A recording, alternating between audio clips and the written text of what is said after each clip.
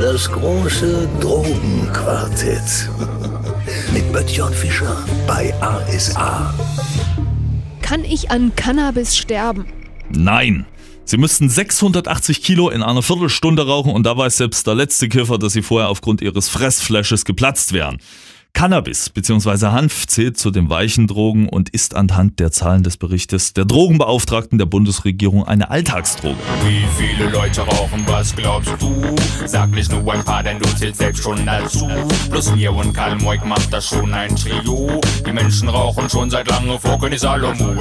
4 Millionen Cannabiskonsumenten gibt es allein in Deutschland. Jeder 4. Erwachsene hat es schon mal konsumiert, bei den 18- bis 25-Jährigen sogar die Hälfte. Der Anbau und Besitz ist illegal, jedoch werden Verfahren aufgrund des Erwerbs geringer Mengen oft eingestellt. Die als Kleinstmenge titulierte Menge ist in den Bundesländern aber vollkommen unterschiedlich.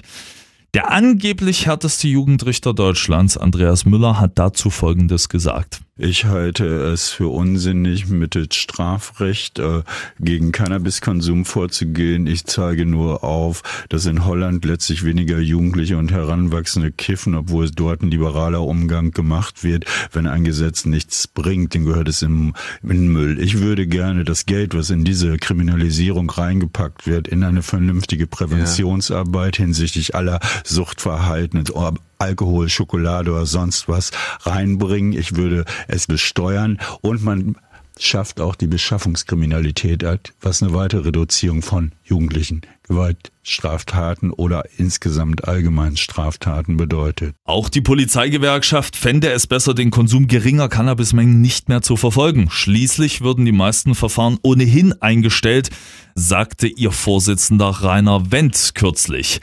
Die Bundesregierung, die kümmert sich momentan um all jene, die Cannabis zu medizinischen Zwecken, zum Beispiel in der Krebstherapie nutzen, und zwar mit der Gründung der Cannabis-Agentur.